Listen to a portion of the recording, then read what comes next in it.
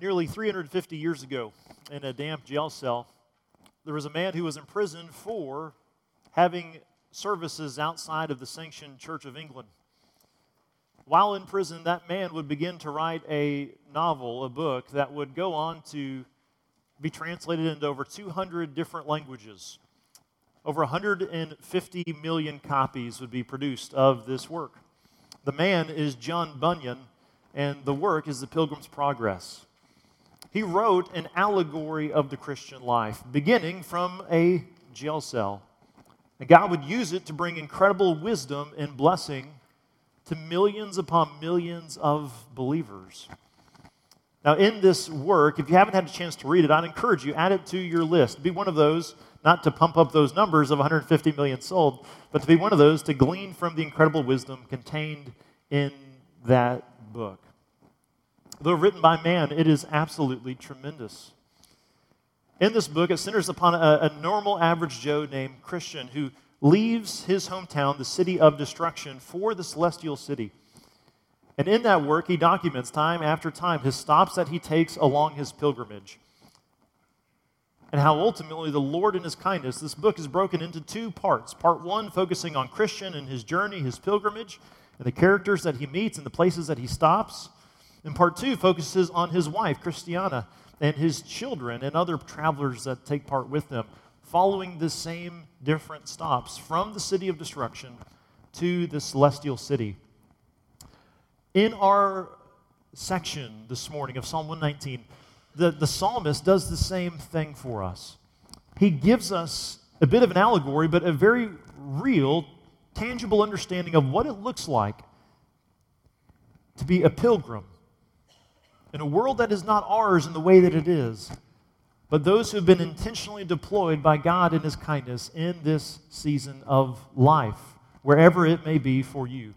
So if you have your Bibles, we're going to be in verse 17 through 24 as we continue on our section through Psalm 119, little by little, strophe by strophe. Remember, strophe is poetic paragraphs, poetic sections. So strophe by strophe as we go through. We're now in Gimel. So if you have your Bibles, we'll be in Psalm 119, verses 17 through 24. And my hope for us, my prayer for us, is that God might use this text to shape us increasingly into a people that would pray like pilgrims, that would pray like pilgrims, that would persevere like pilgrims, and that would hunger and gain an increased longing to call others to join us on this pilgrimage to the celestial city that God has for us in Christ. And I've chosen to phrase our points today, not as points, not as principles or pillars, but rather as a prayer. To phrase this into one singular prayer or two parts of the same prayer, just as the Pilgrim's Progress has two parts, part one and part two, so too our sermon text today, as we walk through this strophe, has two prayer components to it. Part one, focusing on God's calling upon us as pilgrims to pray like pilgrims, like that's really what we believe. And the second component, that we would persevere like pilgrims, that we would pray in such a way that God would mark us as a persevering people in every season of life that He may have fit for us to endure. So, I begin our prayer in verse 17 through 20. Lord, will you teach us how to pray like pilgrims on this earth? And in that, would you show us that we are blind apart from you opening our eyes? Lord, would you teach us how to pray like pilgrims on this earth? Teach us how to pray like pilgrims on this earth. Specifically, that means for us, God, please show us that we are blind apart from you opening our eyes. Every one of us is blind apart from the Lord opening our eyes. Even as Christians, even as those that know Christ, our ability to mature and to walk through the earth, the different circumstances and heartaches and victories that we face, it is still by God's grace and opening our eyes and giving us understanding by which we should take our next steps. The psalmist is going to marry that very closely to the word, but it begins first and foremost with understanding that the Lord must open our eyes. Verse 17 through 18. The psalmist writes, he says, "Deal bountifully with your servant, that I may live and keep your word. Open my eyes that I may behold wondrous things out of your law." I'll read that again. "Deal bountifully with your servant, that I may live and keep your word. Open my eyes that I may behold the wondrous things of your law. Now there's living, and obviously the psalmist is living because he couldn't write those words if he wasn't alive, correct? But we know there's more to living than simple physical life. Now much of the psalm, by the way, in Psalm 119, as we continue to read through and to pray through and to walk through this, you'll see a lot of this is very much connected to your physical situation.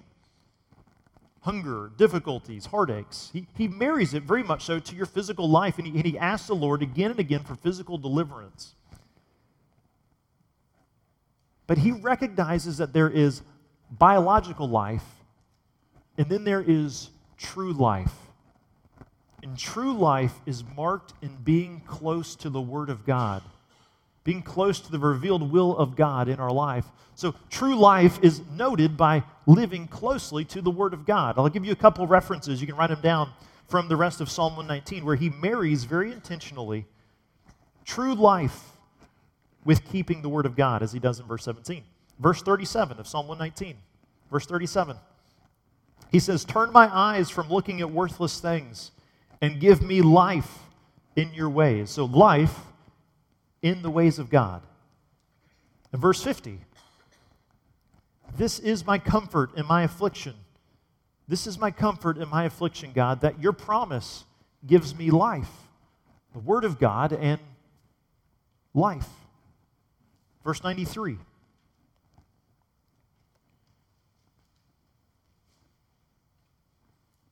"I will never forget your precepts. I will never forget your precepts, for by them you have given me life." True life is only found in living consistently with the Word of God. And then towards the end, 144, verse 144. It's the last one we'll look at. Verse 144.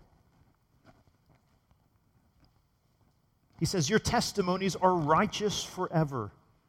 Give me understanding." So give me understanding of your testimonies. Why? So that I may live. He's a biologically living man, and yet he says, apart from your word, your precepts, your testimonies, your truth, and my keeping them, I truly don't know life. That's what the psalmist does, and that's what he prays, and that's what we pray as well. Lord, show us that we are blind apart from keeping your word. Open my eyes. Open my eyes. In John chapter 10, in John chapter 9, John chapter 10, Jesus has these interactions with the Pharisees repeatedly. And the Pharisees were the most devoted of men. They get a bad rap. Right? Pharisee is never given as a good thing in our culture. Right? They were devoted followers. They thought they kept the word. They memorized it, and they tried to help people enforce it and live by the word. Again and again and again, they did these things. And it oriented their entire life. Not just what they did on one day a week, but their entire life was consumed with the Torah. And they sought to live it, and they sought to practice it, and they were devoted to it. And yet, in this time, they drifted from actually the author of the Scriptures. Many of them did. There were thousands of Pharisees. And in this one interaction in John chapter 9, towards the end of this teaching that Jesus gives, in John chapter 9, the Pharisees see what Jesus is saying. And they say, "Are we blind? Are you saying that we're blind?" And Jesus gives his teaching in John chapter 10. And in John chapter 10, as it flows through, we can forget that he's speaking to the Pharisees, these ones who are ultimately binding the Jews from understanding who Christ is. He says in verse 9, "I am the door. If anyone enters by me, he will be saved and will go in and out of it and find pasture. The thief comes only to steal and to kill and destroy, but I have come that they may have life and have it abundantly. I am the good shepherd, and the good shepherd lays down his life for the sheep." You and I will never find our eyes being opened by devotion simply to religious principles. We will never find our eyes being opened by our greatest of efforts and might. But it is only by God's grace, the one who opens blind eyes, by which we will see. And that, as pilgrims, has to be the first component of our prayer consistently. God, would you help to open my eyes? Would you open my eyes? Even as Christians, Lord, you've given me salvation, but would you open my eyes in this circumstance right now? Would you give me understanding Open my eyes so that I can see what I need to do next. It's this humble dependency upon God, and it's only Jesus that has the authority to tell you this. He's the one that can open your eyes. The Lord, Yahweh, the God of Abraham, Isaac, and Jacob, is the only one capable of opening the eyes of our hearts to salvation and as believers to give us understanding as we go through this life, discerning our next steps. Only God can open the eyes. In Numbers 22, there's this story between Balaam and Balak.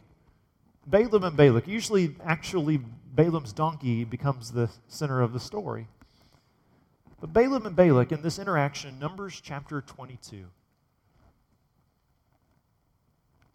Now, Balaam is a prophet, and it's sadly told that he is a prophet for profit. He's a prophet for profit.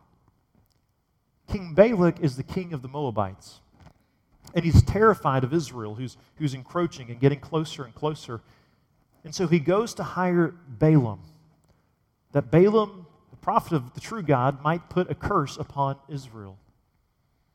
And in so doing, he seeks him again and again. He asks him to come closer to him and come in to meet him. And by the way, just a few weeks ago, did you know historically people doubted, not only doubted, they said, look, the Bible must be wrong, many, because Balak is found nowhere outside of the Bible. There's no archaeological discoveries that show Balak, but it's old stuff, 3,000 years old, thousands of years old. Well, they found just 2 weeks ago or so, they found this discovery of an inscription that mentioned Balak, the king of the Moabites. It was pretty cool. The Bible, again and again, under examination, shows itself to be true and accurate in all of its statements and all of its ways. But back to our story. Balaam goes and he is summoned by Balak again and again and again. And finally he responds. Finally he travels and he goes to see him. And on the way, as he saddled up his donkey, God has sent an angel. The angel of the Lord comes with a sword in his hand, ready to strike. And the donkey has his eyes open. He sees the whole thing. And so he refuses to walk by the angel who's going to kill them. And 3 times he refuses to go past. And so what does Balaam do? He beats his donkey. And the Lord opens the mouth of the donkey before he ever opens the eyes of the prophet. And the donkey speaks back and says, what are you doing? What have I done to you? Because what it seems to be common sense to the donkey is still blind to the prophet of God. And finally, God opens the eyes of Balaam. And Balaam sees and he confesses his sin. And he hits the ground and he confesses and he worships. God, in his greatness, can give eyes to see to the donkey before even he gives it to the prophet of God. In our own life as believers, we must never beat our chest in pride, forgetting that unless the Lord gives us understanding, we will stumble and we will fall. But the very core of our salvation is the gift of God who has opened our eyes. He is able to open the eyes of the blind. And if you're a Christian, he has opened your eyes. That should lead us never to beat our chest in pride, but to humbly go to the Lord like Balaam, with our face on the ground, with a spirit of humility. God, thank you for opening my eyes. Continue to give me understanding according to your word. That's what we pray and that's what we hope. In the Pilgrim's Progress, I'm not going to give a spoiler alert, though you've had 350 years to read it. The plot is really exploded forward at the very beginning by Pilgrim, who has what is called, he just calls it the book in my hand. That's all he calls it. He doesn't call it the Bible, but it is the Bible. It's an allegory. But he reads the book in his hand, and he is burdened deeply by God. And that sets forward the path in his life by which Christian will become a Christian. The Lord uses his word to burden us and to open blind eyes. Lord, would you never allow us to stop praying that prayer? God, open blind eyes. Open our eyes and open the eyes of the blind that don't yet know you. That is our purpose, being and making disciples. Being and making disciples for the glory of God. Open blind eyes. We know you can. We know you can because you've done it for us. We continue on our prayer to 19 and 20. Lord, would you make us believe that we are to be longing for you as pilgrims on this earth? Lord, would you make us believe truly. The areas where we struggle, let us be like the one who says, Lord, I believe, help my unbelief. Lord, would you make us believe that we are to be longing for you as pilgrims on this earth? I say make us believe because I don't know about you, but when I have in my daily life, I never once worried last week for the following week of my life. I never wondered, what am I going to eat this week? Now, I did it in a curiosity way. What are we eating this week? But I never for once had a thought of, like, are we going to eat this week? I never wondered, what am I going to do when it pours down rain this week? Where are we going to stay? What about when the mosquitoes of Texas that are a species of bird begin to attack me? What am I going to do?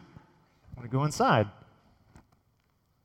When we live in a life with so many of our needs met and the material blessings of God that He's given us, it is so easy in my life, in my heart, I don't know if you're the same, but it's so easy to forget that we're pilgrims in this earth. That we are totally dependent upon God in our bodies and mind, emotions, and souls. So Lord, make us believe that we are to be longing for you as pilgrims on this earth. Make us believe that. Look what he prays in 19 through 20. I am a sojourner, a pilgrim on the earth. Hide not your commandments from me. My soul is consumed with longing for your rules at all times. I believe that one of the most crushing feelings that you can have is to be on assignment and not know what you're supposed to do next. One of the most burdensome feelings you can have is to not feel like you belong. You have no home. You're around people, but you don't belong. It's a crushing feeling. The psalmist articulates it in verse 19. I am a sojourner on the earth. This is not my forever home. But he doesn't stop there, does he? Verse 19, imagine if Psalm 119 stopped at the first part of verse 19. Number one, this would be a really long sermon series. Number two, this would be a really depressing sermon series because we'd end in verse 19, I'm a sojourner on the earth, and we just stop. He doesn't even stop that verse in this spot, does he? He doesn't throw it as a pity party. He doesn't make it simply the way that it is. What's he do understanding that he's a sojourner? Where does he turn? Who does he turn? He doesn't just stop there. He turns to the Lord. He knows who to go to. It's his understanding that I don't really belong here that drives him to his designer, to Yahweh, to the one that placed him there. He says, I'm a sojourner on the earth. Hide not your commandments from me. It's the fact that he knows he's uncomfortable. It's the fact that he knows he doesn't truly belong there that leads him to go to God in prayer. Just like when you're in a place where you're not connected, what do you have in your hand, most of us? When you're waiting in line or you're not around friends, what do you have in your hand? Let me call home. Let me see what my friends are doing. It's that feeling that drives the psalmist to go to the Lord. So us likewise, when you have those seasons of discomfort or you have those seasons of severe loneliness or the seasons of, God, I just don't know what to do next, be like the psalmist in verse 19. Lord, I am a sojourner on the earth. I know I am. I'm a pilgrim. So please, God, hide not your commands from me. Show me what to do. Show me what to do. I know I'm here for your glory. Show me what to do. In verse 20, my soul is consumed with longing for your rules at all times. There's an excellent biography on the man, Dr. Thomas Chalmers. In the early 1900s, in the early 1900s, he was a Scottish pastor and professor. Absolutely brilliant man. Absolutely brilliant man and excellent pastor. And he entered a season of his life of severe depression. Actually, many seasons of his life were marked by depression as a pastor. And he was in one of these seasons that he just could not pass through this fog.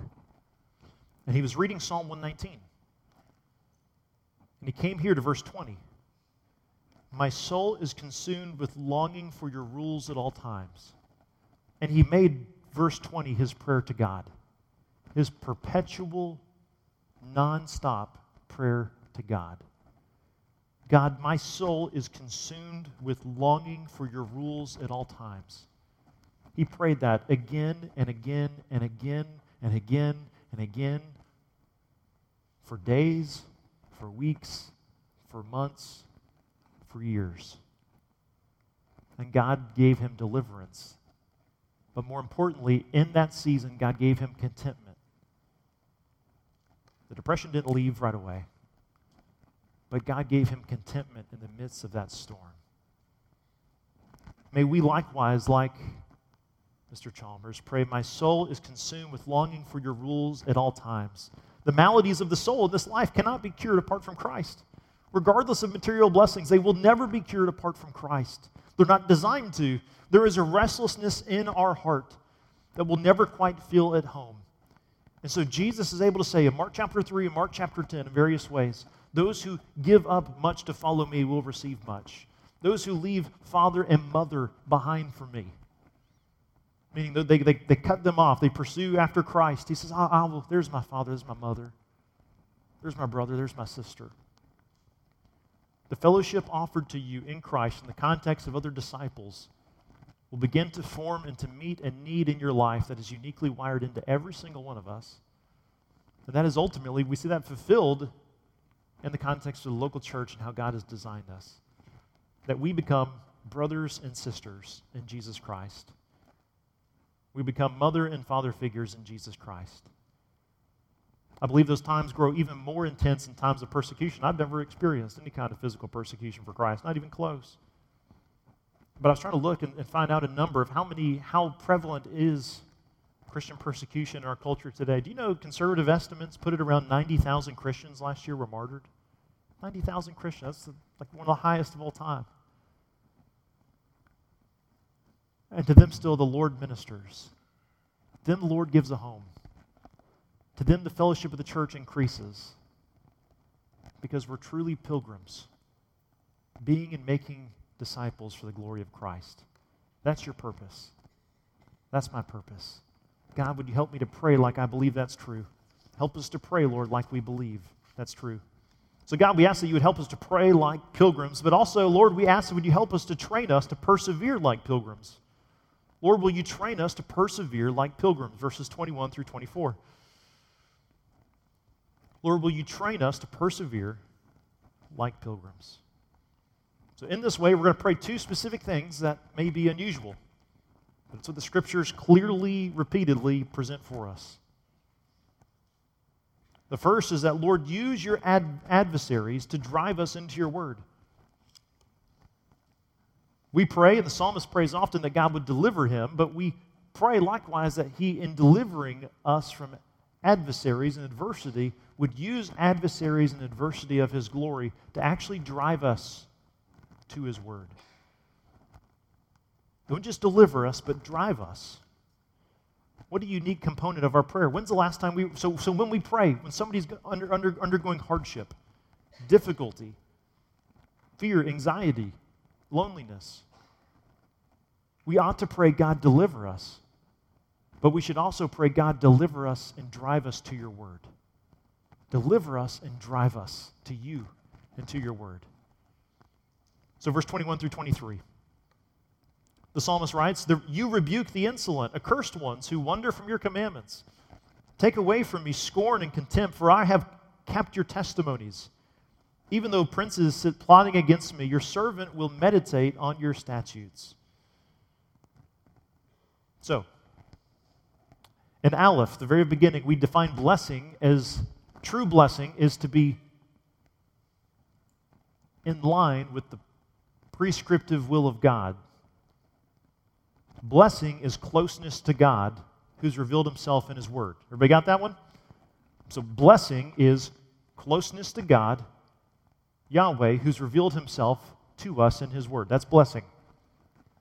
So what would cursing be? To be cursed, exactly.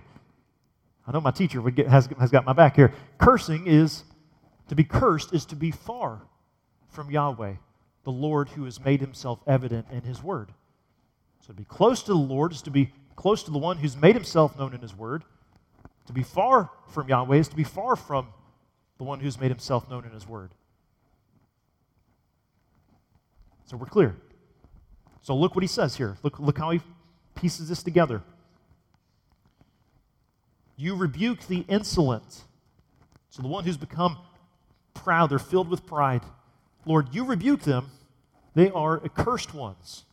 So they harden themselves according to your word, and therein they are accursed. They wander from your commandments. Now, some people, when it comes to living in the Word of God, will say vile things. But I think my experience in the South has been most will say thanks but no thanks. A very polite wandering away from the Word of God. I'm just not interested. Adam and Eve in the garden, that is what's repeated again and again and again. It sounds polite. Thanks God, but no thanks. You do what you want to do. Total libertarian perspective. You do what you want to do. I'll do what I want to do. We'll be fine. Thanks, but no thanks. That's the sin of Adam and Eve in the garden. Wandering away from the commandments of God. Adam and Eve didn't commit murder. They didn't plot a terrorist attack. They wandered from the commandments of God. And the cursings that came upon them came upon all their descendants and all of creation. All under their domain experienced the consequences. So a response to God that says, later in life, God, a response to God that says, thanks but no thanks, that is the sin of Adam repeated again and again and again in our hearts. And so God's kindness in our life is, Lord, would you rebuke us? And would your rebuke not harden us, but would it soften us? Part of God's grace upon you and I is that we would see that our hearts are wandering from the commandments of God. That is God's grace in our life. God, show me where I'm beginning to wander. Show me where my authority is being placed somewhere else beside as a final authority than your word. That's God's grace in our life. If you are wandering away from that reality, may God wake you up, because you are walking right into the curses of God as you walk away from him. Blessings are closeness to God. Cursings are apart from God. The psalmist who is strong in faith, he's also transparent in faith. Do you notice that? Verse 22, he says, take away from me scorn and contempt. Take away from me scorn and contempt. So he doesn't just say to God, God, it's all good. I'm doing great. I'm doing wonderful. He's honest with God. He says, God, please take away from me scorn and contempt. Now, that's a good translation. That's how most all translations take this. Take away from me scorn and contempt. But there's a Hebrew idiom here that's really neat. Our translators just choose, for the most part, to take it and apply it to us how we would understand it. Take it away. The Hebrew idiom used here is roll away from upon me scorn and contempt. Roll away from upon me scorn and contempt.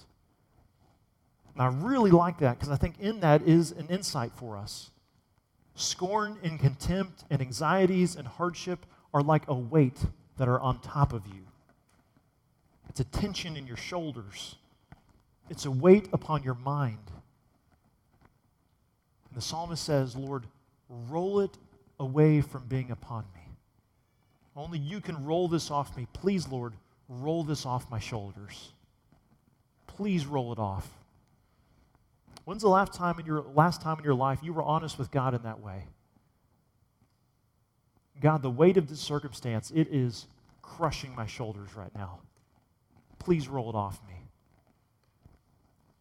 In the context of your marriage, if you find yourself starting to get crushed, when's the last time you were honest about that together, or honest with the Lord, or sought counsel from a brother or sister in Christ?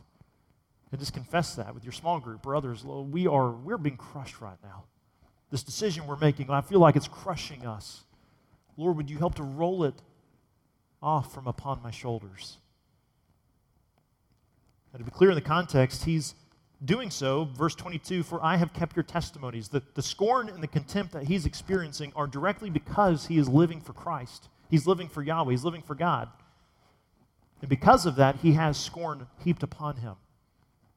The application for us is those that walk away, those that wander away from the commandments of God, they will wander into apathy, or they will wander away from abject opposition to the people of God. And their opposition to the people of God happens for a reason. The reason that happens, it's not personal. It's because the presence of those that live according to the Word of God are a living reminder of the judgment that will come them as they live by the standard by which God will judge. And that's something we don't like. So he doesn't take matters in his own hand here. He doesn't take up the sword. Rather, he takes up prayer. Take away from me scorn and contempt, for I have kept your testimonies. And he fleshes it out in verse 23 to that extreme. Even though princes sit plotting against me. Even though princes sit plotting against me. So meaning the honored authorities of the world, they plot continually against the things of Christ, the things of God. Did you know in Psalm 119, the reason I call him the psalmist is because we don't know who wrote Psalm 119? Most think it's David, and I think it's possible. But I don't know for sure, so I call him the psalmist. But in this psalm, he finally solves the question. He tells us who he is. Did you see that? In the midst of trial, in the midst of hardship, the psalmist tells us who he is. No, he doesn't give us his name, but he tells us who he is. He is the servant of the Lord. I am your servant, he says. As you and I go through adversity in life, the greatest thing we can do is to remember who we are. Remember your true identity. That's not by what you feel. It's not by your hobbies and affinities. Who you and I truly are is servants of the Lord. So, Lord, what's your commands for me right now in this season? Lord, what's your command for me today in this relationship? Lord, what's your command and your will for me? What's your precepts? What's your testimonies? I am your servant. As we pray like pilgrims, we will truly persevere like pilgrims when we remember our identity in the midst of conflict. I am a servant of Yahweh. That's who you are. And that is more important than your name.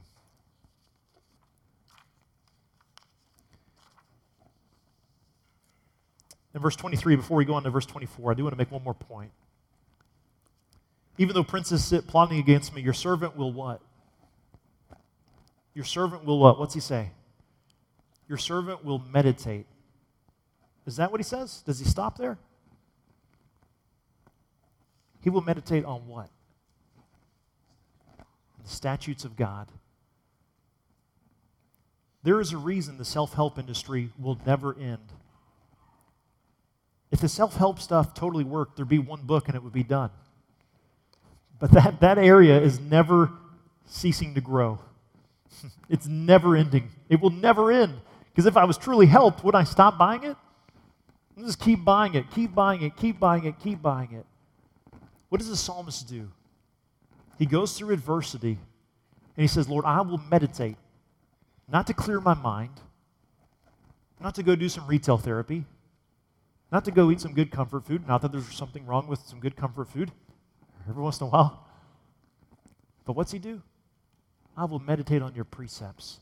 It's the adversity of life that drives the psalmist to the Word of God. So when you and I go through adversity, have you gone to God yet? Have you meditated on the things of God yet? The next time somebody comes to you for counsel, remember that. Remember that piece of counsel. Have you gone to the Lord yet? Have you gone to His Word yet? If you haven't, let's go there together right now. That's good counsel. That's the Word. Finally, Lord, would you use us to drive your Word into action? Finally, Lord, would you use us to drive your Word into action? He says in verse 24, your testimonies are my delight. They are my counselors. Your testimonies are my delight. They are my counselors. The Word of God is meant to be lived. counsel that's given is meant to be applied. It's meant to be executed. It's meant to be done, put into action. That's what counsel is. It's what you should do. Hey, what should I do here? Let me give you some counsel. The Word of God is meant to be lived. It's the script for our lives in a crude way. It's meant to be acted upon in our lives. And who is his counselors? It takes counselors and many. We'll see that in several parts of the Psalm 119. But your testimonies are my delight. The psalmist delights in the things that God delights in. You can write down the reference, Proverbs chapter 8. In Proverbs chapter 8, wisdom is personified. Wisdom is spoken of like it's a person. And in Proverbs chapter 8, we see that God delights in wisdom. Let me read it for you. Proverbs 8, 30 through 31. This is wisdom speaking. I, wisdom, I was beside Yahweh, like a master workman, and I was daily his delight, rejoicing before him always, rejoicing in his inhabited world, and delighting in the children of men. The Torah, which is the wisdom from God, is likewise the delight of the psalmist. The psalmist delights in the things that God delights in, because he's his servant. You and I are called to delight in the things that God delights in. And to delight them is not to win a trivia contest. To delight in the things that God delights in is to say, Lord, I am called to do your will in the midst of adversity. I am called to do your will in the midst of adversity. We can like counselors and we can dislike counselors. But the counselor who is the Holy Spirit who indwells us as believers, he works through the counsel of his word to apply his word in our lives. And we are called to be his servants, acting out what it means to be faithful brothers and sisters in Christ in a world that is always watching. In a world that is always watching.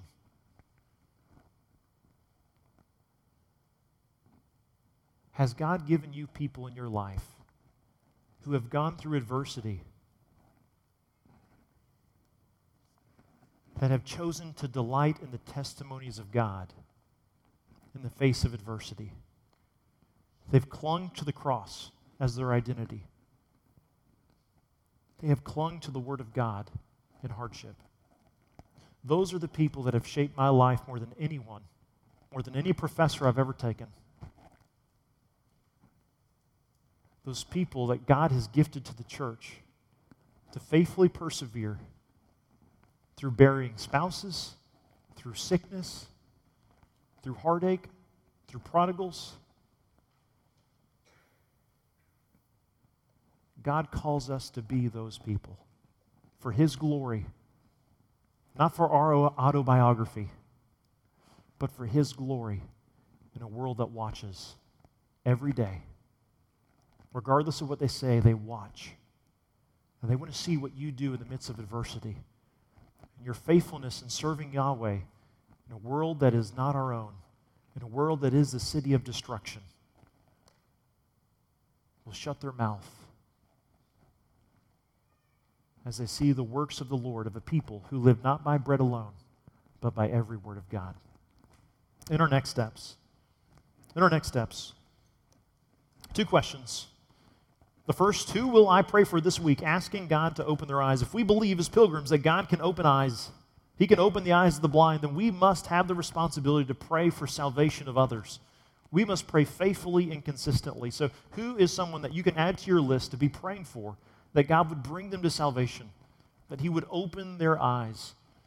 You know, through prayer, God also changes us, doesn't he? God will change you and I through prayer. And you know what's going to happen? The more we specifically pray for family and friends and neighbors and others, that God would do a work in their life and he would open their eyes, you know what the Lord's probably going to provide us with? An opportunity to share the gospel with them. So who can I begin praying for? Write their names down at some point. Put them into your phone. God, would you give me a burden to pray that you would open their eyes? And secondly, simple open-ended question. Is there a reason that God is reminding me that he uses adversaries and adversity to call us to himself? I don't know this morning if you are heavy laden and burdened, but I know the one that can give you rest. We are pilgrims because we know Christ. It is Christ who has made us pilgrims in this world. It is Christ who has rescued us from the city of destruction. He is the one we have our identity in. It is Jesus Christ alone that is our living hope. He's our only hope. And He is the one we find our value, our forgiveness, and true life. Would you stand as a church family as we sing to Him in this time?